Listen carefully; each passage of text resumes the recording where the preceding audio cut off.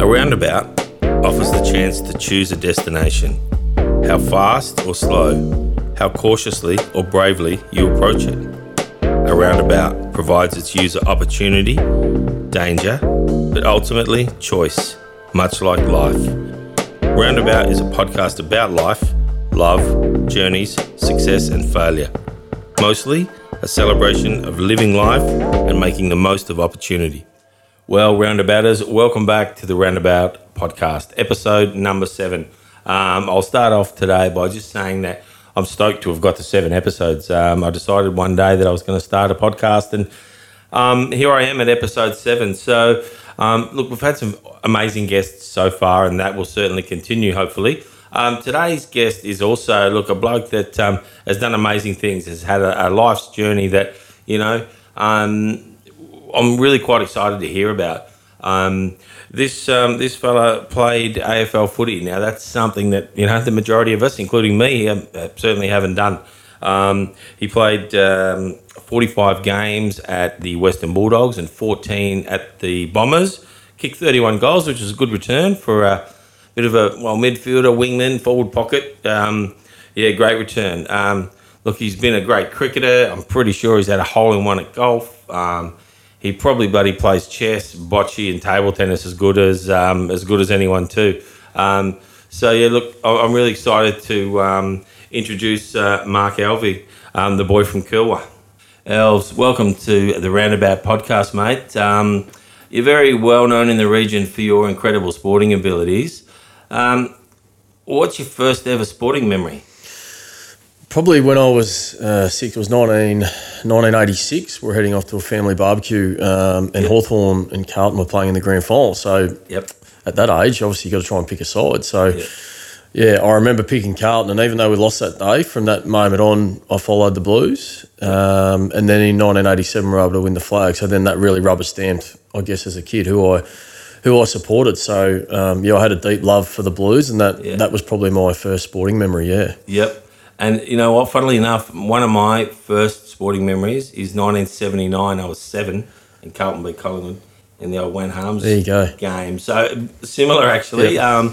I remember exactly where I was, and it was, I think those kind of deep-seated memories, they just stick with you, don't they? They stick with you big time. And then even, I think it was then at 11 or 12 years of age, I remember with Dad and a lot of his friends, the World Cup final, Pakistan-England played. Yeah. And we caught the bus down to Melbourne, and so that was my first real experience of doing something big like that. And you're right, so things like that just stick with you for life, even though you're young. Yeah. So, and I remember going to the MCG, it was packed, and you're at the World Cup final. We caught the bus down. When was that, like 91 or something? 91 or 92, I think it was. I was in Melbourne, I reckon, 91. Yeah. What happened? We lost, did we? So Pakistan beat England, I think. Yeah, okay. Yeah. So, mate, you grew up in Curlwaa, and for those listening that aren't familiar with Curlwaa, it's close to Wentworth. And for those that aren't familiar with Wentworth, it's near Mildura, and so on and so on. But what was life like for you in Curlwaa in the 80s growing up as a kid? Yeah, I often sort of reminisce a little bit and think back to when we were growing up, and I absolutely loved it as a kid. So, I mean, we'd catch the bus to school, or we'd get dropped off, or catch the bus home, then we'd have about a 2K walk. Yeah, right. So things were completely different back then, weren't they? I mean, there was no technology, no social media. So, we had the Tuckers Creek bridge not far away. So we used to go fishing and yabbing all the time, or I'd basically, if school finished, I'd be on my push bike, or outside kicking the footy or playing cricket, which was what I just spent hours and hours of doing. So I guess whatever the season. Yeah, whatever season it was. So that was probably how I taught myself to, kick the ball really well. I just used to spend hours outside with balls in my hands. So, growing up in Curlwaa, I absolutely loved the space and the freedom that we had as kids. We grew up on a fruit block, and I would never change that. And I often, at times, wish that our kids could have experienced that. But obviously things evolve and things have changed, haven't they? No, mate, the freedom we had as kids, and, I'm another nearly 10 years older than you. So for me, it was, ride the bike to school, ride home, mum and dad are still at work, you make something to eat and just get on the bike till dark, and you get home and hopefully tea was ready. And now stuff's different. Like, when I was a kid, there was no technology. We had one telephone in the house, that was it. Yep. I do remember getting the VCR though in about 83. That was big news. The good old VCR, we actually pulled one out recently because my youngest daughter wanted to watch a few highlights of when I played in Melbourne, and we had some old tapes. So we borrowed the old VCR off my auntie to put a few tapes on. So and it worked? Yeah, it did, surprisingly. Wow. We didn't think it was going to at the start, but it got there in the end. So it was good, really good. Oh, that's awesome. And I think, country life, nothing better, really. I think, the whole, and I hate referencing the pandemic thing, but I wish I could edit this bit out, but I can't. But I lost my train of thought a little bit there. I don't even know where I was going. Let's just move on. Yep. I've literally killed that. Yeah. So the Wentworth region has produced some awesome sporting talents across, throughout my life. Why do you reckon? Why is it's hard to work out why, but I mean, if you look at the Wentworth Football Club for the players that have gone on and played league footy, for example, I think it's up around 15, 16. So for a small community town like that to produce so many, I guess, footballers that have gone on to play league footy is quite remarkable, to be honest. And for a town of a couple of thousand. Yeah, it is quite unbelievable. Wow. So and pretty much the majority of those, other than a couple who moved here to place juniors, the rest were born and bred. So, it's hard to put a finger on why, but... maybe it was because what you were saying, because when I was a kid, Mildura was like the city bit, and when he was felt like it was 5 hours away. Yeah, I guess we're out in the sticks, and when you don't have technology and there was no social media, you were outdoors the whole time. So whether you're running on push bikes, you always had balls in your hands. So for me, I would spend hours kicking the footy. So that was how I taught myself to kick both feet really well and stuff like that. So whereas now I watch AFL footy now and I'm amazed that guys can't kick the ball that well. It is pretty mind-blowing, isn't it? It blows me away. Guys that are getting paid, even if it's $100,000 a year, let's say, the bottom end, they can't... They just can't. Yeah, there's the number of guys who are pure kicks playing the game today compared to 15, 20 years ago would be a pretty big difference. Yeah. Which is a perfect segue into, I guess, firstly, your footy career. So where did that start? How did that sort of come about? Yeah, so I think I was about 7 or 8 years of age, started playing at Wentworth and played all my junior footy there. And then at 10, 11, it was tryouts with Barrier, which would mean we'd travel to Broken Hill and play. Oh, okay. And from there, they would pick combined squads to travel away. And I was first selected to play for New South Wales in the under-12 national championships, which was up in Queensland. So that was sort of where things probably at a young age were like, okay, hold on, I'm actually reasonably good at this. And started to play for New South Wales. And from there, then it was into under-13s, under-15s, under-16s for New South Wales. So, right from a young age. And because I was on the New South Wales side of the border, we had a lot of travel to do. So my old man would... he'd work during the day, and quite often we'd have to get to Wagga or Sydney, so we'd drive throughout the night. So it was a lot of travel that we did to play for New South Wales, but and train, and then we travelled all over Australia at times. So it was a pretty cool upbringing as far as the footy side of it went. Yeah. So you were playing a sort of state level footy, really, at that age as a young kid. Started under 12s national championships, and then it sort of went from there, and kept playing state footy all the way through, and then obviously played. I was playing junior footy at Wentworth and made my senior debut at the age of 15. Played all year as well as some New South Wales stuff, but unfortunately the week before the finals here locally, I got stood on from behind at national championships and had to have an ankle reconstruction. So unfortunately I missed the 1996 grand final where Wentworth knocked off Imperials by 2 points. So was that the famous after the siren one or something? It was pretty close to that. So Phil Egan kicked the ball to Dallas Carnes, who kicked the goal to put him up by a couple of points. So I missed that, and then I was fortunate enough to be awarded a scholarship to either move to New South Wales to play, or Canberra or to Bendigo, and Bendigo was a bit closer. So that was when I relocated at 16, lived with a family, went to school, had 12 months there, had a great year with the Pioneers, won the best and fairest, and then entered the draft. So. At that age? At 17. So that was back in the days when every club then could only take one 17-year-old. Okay. So there was no guarantees that you were going to get drafted, but halfway through the year, the Western Bulldogs took me down for a weekend. So I spent the weekend with them, went to a game, but then it was funny, but after that I never heard from them again. So I really had no idea what was going to happen. sort of tough for a 17-year-old to think, well, what's going to happen? Well, I didn't know. I mean, I guess I wasn't too worried. If I didn't get drafted, I still had another year in the system under 18s anyway. Okay, so you could play Pioneers again. Yeah, so I would have played Pioneers again. Okay. But yeah, it was quite bizarre at the end of that season. So draft night, there was, because I'd moved down with Dean Solomon, who I'd become really good friends with. He's Broken Hill? He was Broken Hill boy. So right. yeah, and that went all the way back to under 12s. We were billeting with each other, so our families become really good friends. Okay. And then we would travel away and play all the New South Wales state stuff together. Yep. So Solly's, obviously one of the best mates in my life, and then Chris Tarrant as well. So the three of us were in Bendigo, but all three of us were 17-year-olds. That's nuts, isn't it? And it was a bizarre. So on the night of the draft, we had Fox Footy there, so we had a big filming crew there, and we were all that nervous because we're like, oh, this would be pretty embarrassing if they're all here filming us and we don't get drafted, because every club could only take one. So, wow. And then as the night progressed, Chris went pick 8, so we're absolutely wrapped for him. I went pick 18, and then Solly went pick 20. So it all happened really quickly in the first 20 picks in the draft, and we didn't even know we were going to go. So we went from being 17-year-olds living in Bendigo with families to all three of us were then off to Melbourne as 17-year-olds. So it all happened pretty quickly. So from 12 months previous to living in Curlwaa with a population of about 500 people to then I'm in the big smoke at 17.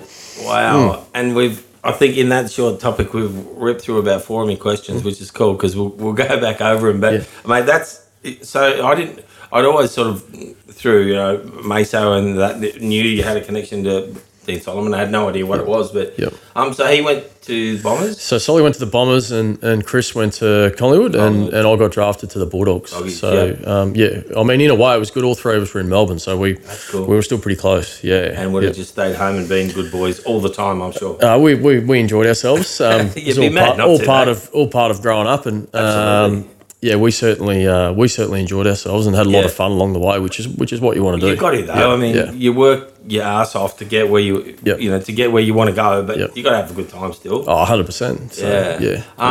So on the doggy, so I did a little bit of scouting around about the team of that era. So it was Libba, there was Scotty West, I think there was Luke Darcy, there was.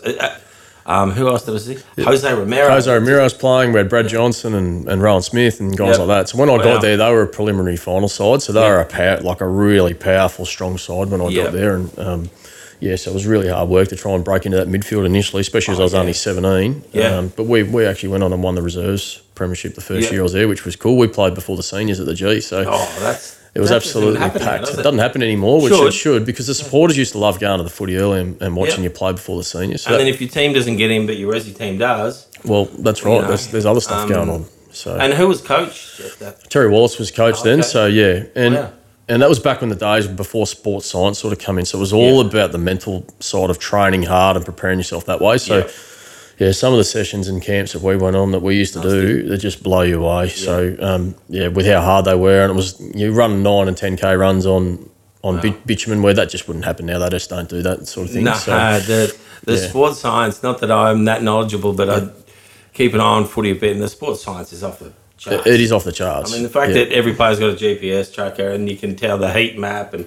I don't know. Is that improved footy? Do you reckon that?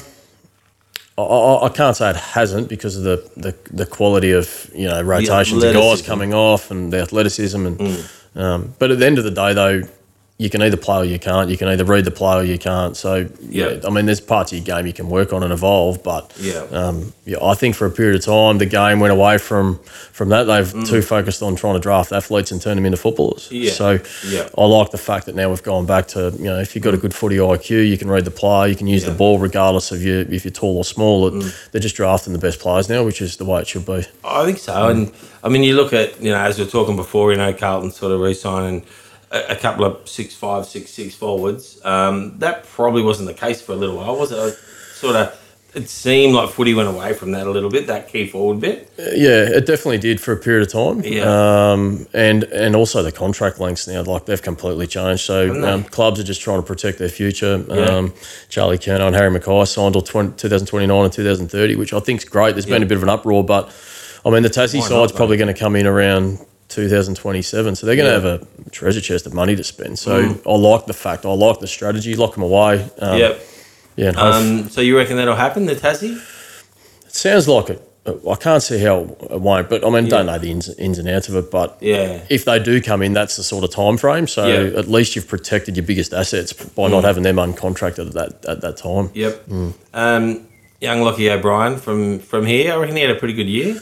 Yeah, it was a big year for him. I think if Teague had stayed, he might have been in trouble. So, but it's good that there's been a new coaching team come in and showed some faith, back him in. Now he's got a real opportunity in the next couple of years to establish himself. I noticed sort of he'll get the ball in that half back line on the left hand side, and you know his left foot's good. Yep.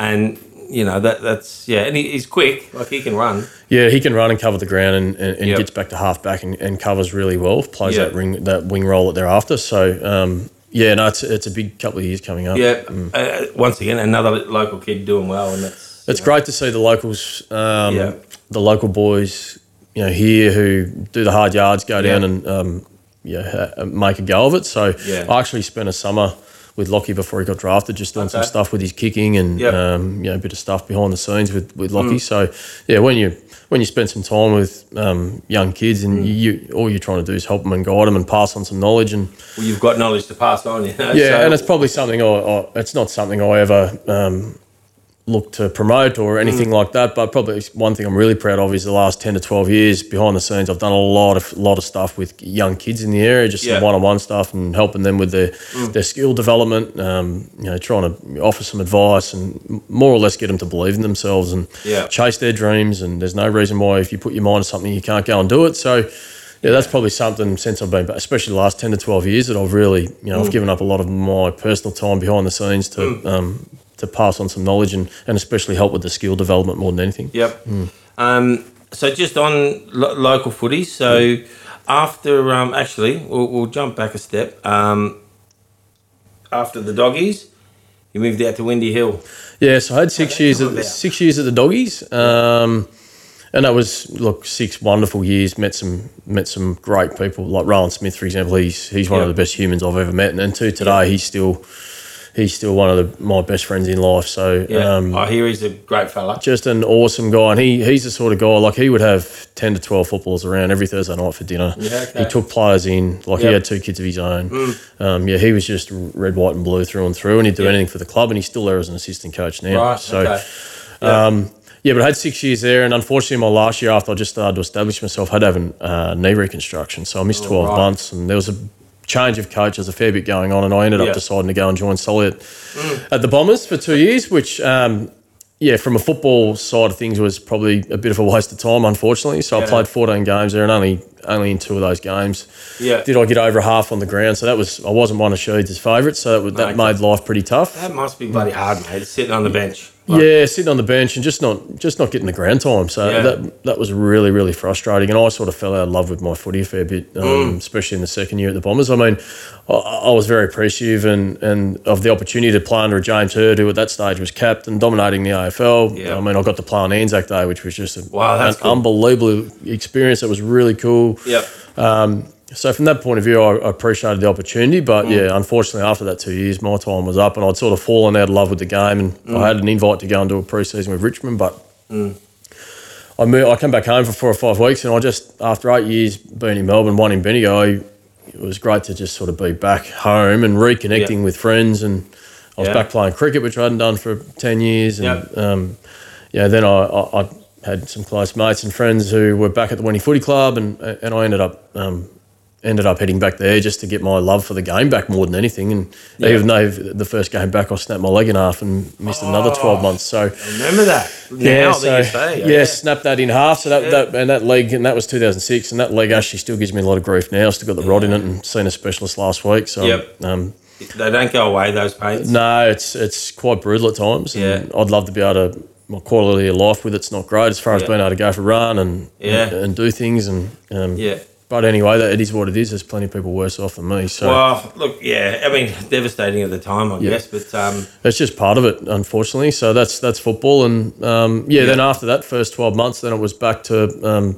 Then I started coaching, and I went on to coach country footy for 12 out of the next 13 years, which was probably one of the best things I've ever done as far as me maturing and growing as a person, but also being back, in a team environment where you got a big group of people who are trying to work towards something to achieve something that provides so much happiness for everybody involved. When you got committees, volunteers, players, partners, young guys coming through, I think that's probably one thing that I've always loved is the team aspect of trying to achieve something together. And footy clubs are, they're a unique microcosm of, and it's not just 20 players because it's 20 senior or 25 and resis and juniors, and now there's 100 juniors playing. Then you've got the parents and the committee, and then plus netball now is such a huge part of, and having two girls myself who play netball, so and I sort of love the way that's evolved. The netball side of it's just important as the football, which is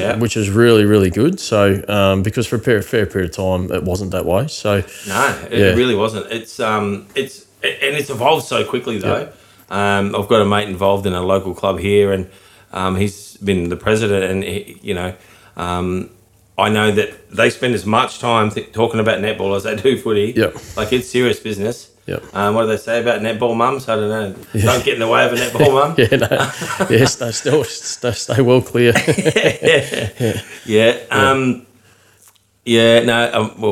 I've sort of mentioned before, but I'm president of a basketball club, mate. And, that's male-female thing, so it's pretty good. But don't get in the way of a basketball mum either. Same thing. And you know what? They're doing what they can to make sure their kid gets the best opportunity. And I'm not necessarily the person that subscribes to the everyone gets a medal, it's all fair and even and everything's roses. It's you're playing to win. You're playing to win, and probably one thing for me, a little bit disappointing in recent times is the participation, that rewarding that too much. Like the kids have got to learn to win and lose, and how to handle being humble when you win, but also when you lose that, okay, what do I need to do to get better? How can I improve myself that's going to help the team? So, I feel like, I know my eldest daughter early this year, they'd won their first, they went on a winning streak, and anyway, they lost some games and she got really upset, and I thought, that's a good lesson in life. You've got to learn to deal with some adversity. And I just think we smother and protect too much. Part of them growing up on their journey in life is dealing with winning and losing and the fallout from both. So it teaches kids and parents though that you don't always get the job you apply for. You don't always, it just doesn't go that way. You're not always going to get what you want, are you? Regardless whether it's sport or in life in general. And probably an example of that for me was I had 8 wonderful years playing league footy. But I didn't go on to have the career that I would have loved to have had. So at 25 years of age, I was pretty much out of footy, unemployed. Snapped my leg in half where I had 6 to 8 weeks on the couch. So I was in a pretty tricky area there for a period of time, mentally more than anything. Well, I've put all my time and energy into doing the love of my life, which was footy and training. I grew up playing cricket as well, and I probably had a decision to make which way I went when I was 15, 16. I chose footy, but at 25, 26, then with a serious injury, no longer playing league footy, I had to go back to scratch and roll the sleeves up and fight and scrap my way back through life. So create a plan. And I guess part of that was being back with my family and really reconnecting with some of my closest friends growing up, which was, so important. It's so important in life, Yeah, mate. If we can I just sort of want to back over that topic. So, you've had the league footy career, came home, injury. What did you do to get through? Because no doubt you sort of alluded to some tough times. What did you do? How did you get through that? Yeah, it was really tough. So that was probably at the stage. It had been 6 months after I'd finished up in Melbourne. I'd been home. I'd had a great time, to be honest. That 6 months. But here I was laying at my mum and dad's on the couch, broken leg for about 4 to 6 weeks, no job, footy'd finished. And I was in some pretty dark areas, to be honest. Like I was mentally really, really struggling.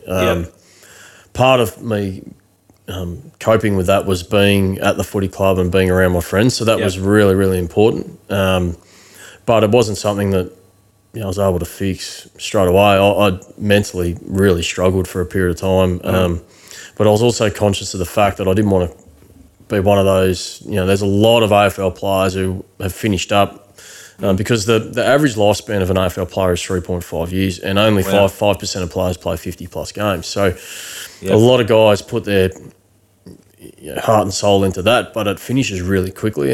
And I think you've seen guys completely go off the rails and lose the plot. Of them, mate. They get lost in life, and fortunately for me, had some really good people around me and got a really good friendship group and family. So I was able to stay on track and then met my wife, who been married nearly 15 years now. And so combining meeting my wife, being back around family and friends, my closest ones, being involved in football, I was able to stay busy, and then just continue to work my way through life and be busy, and then had kids, and my girl's now nearly 11 and nearly 14. So, but there was a period of time where mentally, I was really, really struggling because you haven't gone on, and even though I had 8 wonderful years, and it's something I look back on now and I'm really, really proud of. It's enormous, mate. It's, I think in the intro I said, to play one AFL game is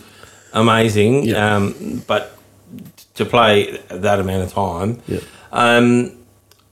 So you mentioned, that the family and the mates. I'm fortunate to have an amazing family and a great group of mates, and myself. So I met you through a couple of legendary fellas, Matty Mason, and Rousey, 2 great blokes that I sort of met independently, and then I don't know, they knew you. I'm not even sure really how it all worked out. Do you reckon and I think you've probably already answered the question, but is having that mateship more important than individual success? Oh, without doubt. Yeah, and it's one thing I've learned, throughout life, and even looking back on that AFL period. I mean, that finished in 2005. Feels like a long time ago to me now. And I used to think that was the be all end all in life. But as you get older, and you get married and you have kids, and you spend more time with your close friends and family. You realise that that's what's really important in life, is working out who those real friends are, because I've been in environments where it's really toxic and there's people having a negative influence on your life, and you just need to remove yourself from that environment or away from those people, because otherwise you're going to waste energy and you're going to waste your life. And you become one of them. Well, you can become one of them, and it's just unhealthy. So I think I'm at the stage of my life where I've worked out who my true friends are, who you can trust, and obviously I've got great family as well. But it's about, now that I've identified that, it's go and have fun with those people. Laugh, smile, cry if you need to. Exactly. Show your emotions and go and enjoy life, because life's short, and it is. If we're healthy, you should be happy, because there's a lot of people out there who aren't. So I've got a group of mates, and 3 blokes that I sort of play Friday night golf with, and it's, if it's, take the family side out of life, that bit for me, that 3 or 4 hours, having a few beers, talking a bit of crap, playing shit golf, and my mates are good golfers, I'm not, but similar to me. That you've just hit on something. You're in the special club of having a hole-in-one, right? Yes, got very lucky. At Riverside? No, it was out at Redcliffe, actually. Redcliffe. Yes, I was in the Shane Doherty Memorial, which was on a Monday, Wednesday, Friday, the tournament that they had. And on each of the par 3s, they have the 10K sponsors. So, I was fortunate enough to get the hole-in-one and win a Harley. So, which most of my mates laughed at, because me on a motorbike's a bit of a disaster. So, but it was a pretty cool feeling. That's for sure. It's a club I haven't joined, I must say. I've certainly tried. I'm actually happy hitting the green, really. If I land on, I'm happy. I haven't gone close since, so it's just a fluke. I had you up there as a high-end golfer chasing Rousey down, but nah. No. So I do love my golf. I did get to single figures once, but I haven't been near that since. So I've sort of stayed consistently between that sort of 14 and 15. Yeah. So just the general weekend golfer. Yeah, just and now that the netball season and winter's finished, I'm looking forward to getting back into it. And I've got some mates who love their golf and are very good at it. And like you said, it's from work and everything else you got going on during the week, it is a great release to have 3 to 4 hours. It's out in the fresh air. It's catching up with your mates. You might have a beer. It's just. I think for your mental health, it's fantastic. It is good. I know I get to Friday, and I sort of fortunate enough in my role that sometimes I can sneak out at 3 or 4 o'clock, and it's just a release. Everyone's got to have their a certain release. Something. Yeah, you have to. So, and then you're a better person and you feel better after that anyway. Yep. So, that's what I find. So. Sometimes I don't feel better Saturday mornings, but yeah. after the Friday night. Yeah.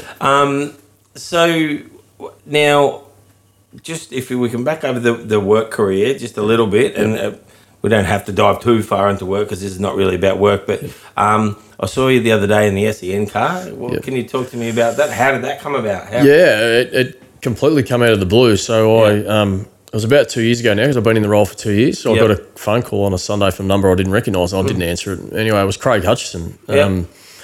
The big Hutchie. So, and he just, he asked me to give him a call back, and I hadn't spoken to, I mean, when I lived in Melbourne, I had a little bit to do with Hutchie, but I hadn't spoken to him for about 15 years. And I rang him back and he sold me a vision that he was, he's looking to take SEN regionally to 9 different places, and Mildura was one of those, and he wanted me to head it up. So, he had a vision for how he wanted to work. We're in it for the long haul. And I had to make a decision pretty quickly within a 4 to 5 day period. So that all happened really quick. And then I had to sort of keep it quiet for 4 to 6 weeks because I was still a little bit off from starting up. But absolutely loved the job. Unbelievable company to work for. And I love the flexibility in the role. So we're a little bit different from just book your spots and that goes to air, and that's how it works. We we've got the radio channel, and we've also got the app now, which is going really well. But for a lot of my clients here in Mildura, part of their packages is we do a lot of corporate suite stuff. And did see something on Facebook? And I've had clients who just love going down the footy, and they get 5 hours of in the court box in the best spots. And I even had some clients at the grand final. Part of their packages went last weekend. See that. So SEN really look after everyone really well. So. And I'm also now starting to look after the Ballarat and Bendigo areas, and so the job's forever evolving. I'm based here in Mildura on my own, so I'm my own boss. So I've got great flexibility in life to make sure I'm getting and doing my work. But if my kids have got stuff on, I can go and support them at that. Cool. So work-life balance is really, really good. Excellent. And I feel like a lot of businesses have gone that way now. Like if you've got good staff, part of keeping your good staff is you've got to be able to give them some flexibility and have some family time. And I think as long as everybody's getting in and doing the job that they're meant to be, I like the fact that the bosses and businesses in different areas are starting to have a bit more of that flexibility. I think the workspace has changed over the last, hasn't it? Call it 3 years. Like, it's not unheard of for most people to, unless you're a chippy or a plumber and you obviously can't work from home, but a lot of jobs now, it's there. It's, I spent, like everyone, that lockdown time, and it just kept working, really. Which, having said that, I was actually happy when the rule changed and we can go back to work, because my own home was doing my head in. Yeah, and I get a bit like that still myself now. So I work from home, and I've basically been at home for the last 3 years. So you do have days where you're like, I've got to get in the car, just go for a drive, get some fresh air sometimes, because go and get a coffee or you just feel like you don't leave the house. But no, from that point of view, we're two years in, we're growing, we're getting bigger and better, and it's something I want to do long term. Yeah, awesome. And Hutchie, he obviously I've only ever seen him on telly. He's a fairly shrewd businessman, I would have thought. He's got an unbelievable. I've never dealt with anyone as shrewd as Hutchie, and what he knows and how he goes about things. And probably the big thing that has stood out for me, though, even though I'm only a very small part of his business, he cares about me as much as anyone else. Like his empathy and care for checking in on me to see how I'm going. Is there anything we can do for the community of Mildura? Like he's really community invested. So I have a huge amount of respect for the way he's treated me the last 2 years, especially with how big the business is. Not only now spread out all over Australia, but we've gone into New Zealand as well. So we've got SENZ in New Zealand. So we're forever growing. And Hutchie's just, he doesn't. Yeah, I do worry about. He mustn't sleep. He just doesn't. So much. He doesn't have much time for himself, really, no, because he's so busy. But he's absolutely brilliant at what he does. Fair chance he won't hear this, but anyway, we'll pump him up a bit. Still impressed with this little the EJ Whitten game when he played on and snapped around the corner and kicked that goal. Gets replayed a bit, doesn't it? I would imagine. So, he's probably got a photo of that in his office, surely. That was pretty funny. So what do you do in the downtime? Obviously, we sort of spoke about golf. You're working from home, got a family. What do you, when you just want to sit on the couch and watch something? whether it's sport or not? Yep. What do you do? I'm mad sport. I absolutely love my sport. I mean, obviously, I love the AFL, love the Blues. Yeah. But even though I love the Blues, I love watching good footy. So, same. like if the last 10 years, probably Paddy Dangerfield's been my favourite player to watch. So I love watching Danger play outside of the Blues. And but other than that, probably something I wasn't never really into, but in the last probably 6-7 years, I've just one day I was watching the NBA and this guy was sinking these 3-pointers from everyone. I'm like, who is this bloke? Yeah. And ever since then, I've just followed Steph Curry. So if Steph's playing, I need to be watching. Because when he gets hot, or if he's putting on a show, I think he's the greatest show in world sport at the moment. If he's on, so. Yeah, I mean, probably, I just love watching Steph Curry and the way he goes about it. And I think if you're someone that changes the game, then you are pretty special. And he has. And look, I've watched, loads of, the 30-30s and all those different ESPN shows, and he just seems like a good dude. Yeah, he does, yeah. Like, he's a family man. He's never been in trouble. He hasn't done this. He's not full of, well, it doesn't matter if you've got tattoos, but he's not that NBA player. He's just a dude. And, he's got a brother that plays, and his dad was a great player too. So, I mean, he had it from birth, really. But he did. He's made it his own. And he seems to be really authentic. Anyone that goes and plays with him, like, how cool are you? Boogie Cousins said to him, mate, are you normal? Like, most superstars that he goes, they all want the superstar treatment. They want to be, he just seems to be one of the lads, and that's his leadership, and that sort of flows onto the rest of the Warriors culture. He sort of leads that. So, I just admire him and love watching him. I think he's a great entertainer. But outside of that, it's love playing golf when we can. And I guess as we get older, you start to live your life through your kids a bit. So you're flat out with them running them around. And so I enjoy watching them grow and evolve. And I just want to be a parent that's there to support them more than anything and guide them as best I can. And then try and fit in some fitness work when you can. So, the ultimate job, I think, is parenting. And, I've said on here before, I've had days where I've been a shit parent, because for whatever reason, not super bad, but just when you're tired or this or that. But it's a tough job, but it's the greatest job ever. It is. And it's not even a job. It's it's life. That's life. That's what it is. Yeah, exactly. I think, it's, for those of us lucky enough to have had that opportunity, I mean, it's pretty cool.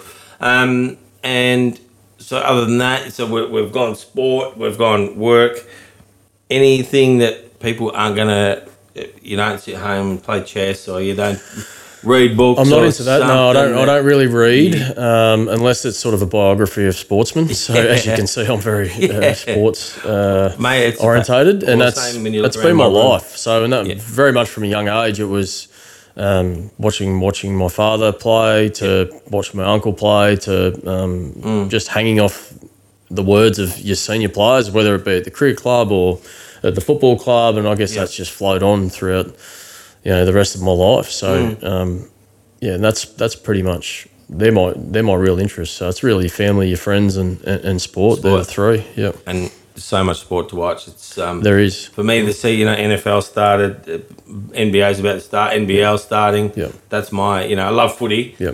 But as we've discussed, as a Carlton supporter, it's been a tough.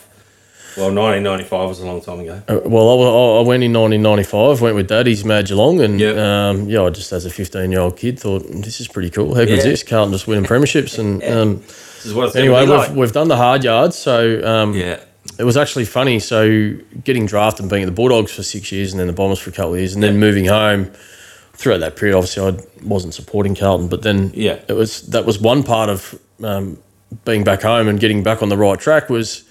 Okay, then I started supporting Carlton again when it was announced that Chris Judd was coming to Carlton because I was fortunate enough to play against Juddy a few times when he played for West Coast. Did you catch him? No, it was lightning. But then ever since Juddy came back to Carlton, I've sort of reignited my passion for the Blues. So and I've got some of my closest friends are Blues supporters as well. So we've done the hard yards, and the last two rounds this year were really tough. I hadn't felt that bad after I lost the Melbourne and Collingwood losses. So I'm still unsure how I feel about those two, nights. They really hurt. So, but hopefully we've got, everything's there, the platform's there for us to launch off that and put ourselves in the mix. But 18-team comp, there's potentially a 19th team coming in. Yeah. St Kilda's only won one flag. I'd be happy just for Carlton to win one more premiership in my lifetime. That's all. I'd be more than happy if they could do that. Then that would be that would be great. But, I don't need that domination that, the Hawthorn 3 or 4 and then the Richmond thing. And I don't need that either. Yep. One would be cool. Just in the next 3 or 4 years or something would be awesome. So just, look, there's a million things I could throw at you. And, I think local sports people here, so we sort of touched before on the young fellas playing AFL now, but who's the greatest sportsman locally, you reckon, to come out of this town? Bearing in mind there's a motorsport thing, there's footy, there's all these different things. Yeah, that's a hard one. That's a really hard one. I mean, I remember as a kid, Dad used to take me to the Speedway on a Sunday night, and I just used to remember as a kid how packed it was when Phil Crump was riding in the Speedway. And so, I always just thought, wow, this guy's a superhuman. So as a little kid, you're sort of looking up to these guys. And I mean, it was just, that was absolutely packed. And I just remember the buzz and Sunday night. And so that was another sporting memory as a kid coming through. So, I mean, who would be the best? I'm not really sure. I mean, we had Kev Hogarth win a medal at the Olympics. Yeah, exactly. And that's serious history. That's serious history. Isn't it? So stuff like that. I mean, then we've had some wonderful players go and play league footy, but so we are, for a regional town that is a long way away from capital cities, we've had some pretty special sporting talent go on to bigger and better things from here, haven't we? And probably one of the reasons why I've tried to, when I get asked to give up my time, is to give back to the kids, because I feel like some of the pathways for the kids here these days isn't great. We're a long way away from these kids getting the specialist coaching that they perhaps need. So I think that's been a real hole in the area for our kids, and especially for some parents who can't afford to send their kids away. That's the thing. You can have all the talent in the world, but if mum and dad haven't got the cash to send you up the highway to Melbourne. Melbourne or Adelaide. Being able to support, and for kids, some kids will develop at different rates to other kids. So even though at 15, 16, 17, you might not be, right at the top, you might be someone who's got huge upside, and with the right coaching, with the right guidance, with some real encouragement and belief, they could go on to bigger and better things. So for me here right at the moment, I just don't think we have those pathways, which is unfortunate. There's some real holes in that. So I agree with you. I think, we've got there's a few young fellas, a young bloke from a basketball club, Sammy Cummings, gone over to SA. I mean, I've never seen him play footy, but I've seen him play basketball, and I'm spewing that he's gone to Adelaide, but I'm so stoked for him as a kid. He's a great kid. He's a great kid, and awesome kid. I'm fantastic friends with his parents, and with Sam, I've watched him the last 2 to 3 years, and I've done a fair bit of work with Sam, just with his skill stuff. But he's a kid that is so driven that he's been able to take that away, take on little pieces of advice, and he just goes and acts on them really quickly, and he just works so hard. And I'm really excited for his future. For example, he's off to Adelaide next year, and I think he's over there playing a carnival at the moment as we speak. But he's able to go over there, which is good. But he's going to get in the right systems. He's going to get the right coaching. He'll do his schooling as well. Perfect. So that's important that he ticks that box. And he's one that could.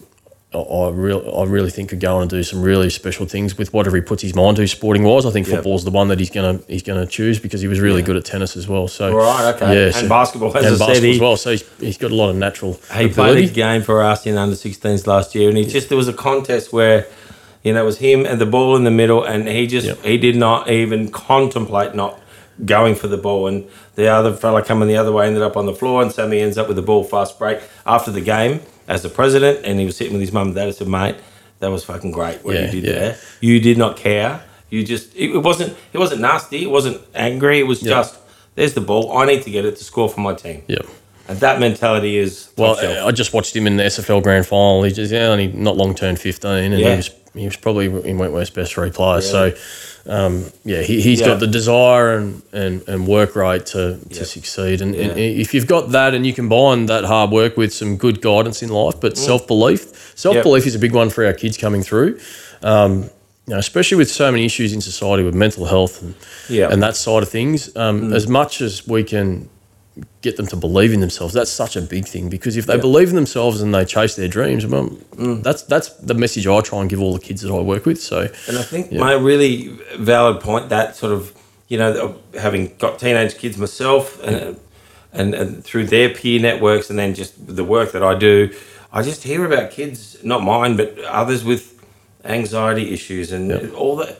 I'm just thinking, how is it? Is it come about because we talk about it more, or has it come about because of social media, or what? I don't know the answer. But I don't either. It's not an area. It's sad to me. It is sad, and that's why, as much as we can, when we can, it's supporting each other as much as possible, and and following through on that, catching up and asking. That's the "Are you okay?" days. It's a great thing that it needs to be. It's brilliant. It needs to be pumped more, but it's because let's not shy away from it. It's the biggest issue in society at the moment. So the mental side of and we're not just talking sports, life in general, just general life. It's your day-to-day living, work, No, agree, mate. Agree. Hey, we'll finish with one question, which is equally as hard as a few I have asked you. Who's the greatest sports person ever? There's probably two that I can't split. I think there's two that stand out. One's Michael Jordan. Yes. I think growing up, the old saying, everyone wanted to be like Mike. The Air Jordans, and you've got them everywhere here, which is pretty cool. But you just think of the impact he had on the game globally. He changed global sport. And so he. And then the fact of how good he was. I just haven't seen anything like Michael Jordan. Yep. So, and then the other one is Tiger Woods. So, I mean, Tiger at his peak, we'll never see anything like that again. Just the crowds, he sort of made golf sexy, didn't he? Really? Well, he did. Yeah. Golf was always a bit of an old fat bloke with a mustache sport sort of thing. Then Greg Norman came along and it started. It did. Then Tiger came and it was just like... Well, I mean, the Shark was huge. So he was when I was a young kid, I loved, there was Alan Border, there was Greg Norman, there was those guys that you looked up to as a young guy. When they were if they were on the TV, you didn't move. So, that's right, yeah. But I mean, Tiger, what he did for the game of golf, and some of the things he did, we'll never see again. So, them two stand out, and then probably one from an Australian point of view would be Shane Warne. So unfortunately, he's no longer with us. But I mean, to do what he did, bowling leg spin to take over 700 wickets, unbelievable. And when Warne was bowling, and I was a kid, captivating. I just didn't move. Yeah, you didn't want to miss out on what was going to happen next. So, there's always something going to happen. There's always something going to happen. And then I know my wife worked at a function in Adelaide in the early 2000s, and Warnie was guest speaker, and he told the story about the 99. He's like, I was on 99, and whoever it was bowling to him. Yeah, it was Daniel Vittori. And he goes, oh, fuck it, I'm just going to whack that cow corner. Out. And if we had the technology back then we have today, it would have been no ball, and he would have got his 100. Really? Because he overstepped the line. Cheating keepers. So he never got that 100, Warnie, and it was all part of the story with him. But I reckon that was it. It was kind of good in a way. I kept that story going, it did for a fair while actually. Yeah, so the Warnie thing. But unfortunately, he's no longer with us, and that's just a reminder of how fragile life can be. Exactly. He's only 52, so but they're the ones that really stood out to me. I mean, Michael Jordan, Tiger Woods, and then Warnie on a local front. And they're all Nike 23s. Well, there you go. I didn't even think of that. There you go. Yeah. Yep. So Phil Knight that owns Nike, he did well there. Cleaned up. Yeah. Cleaned up. All right, mate. Hey, appreciate it so much. No, thank you so much for having me. Really appreciate it. Yeah. Really happy, mate. We'll keep talking to local people that have done awesome things, and we'll just keep chatting on the roundabout. So from me and from Alves, we're out of here. See you soon. Thank you.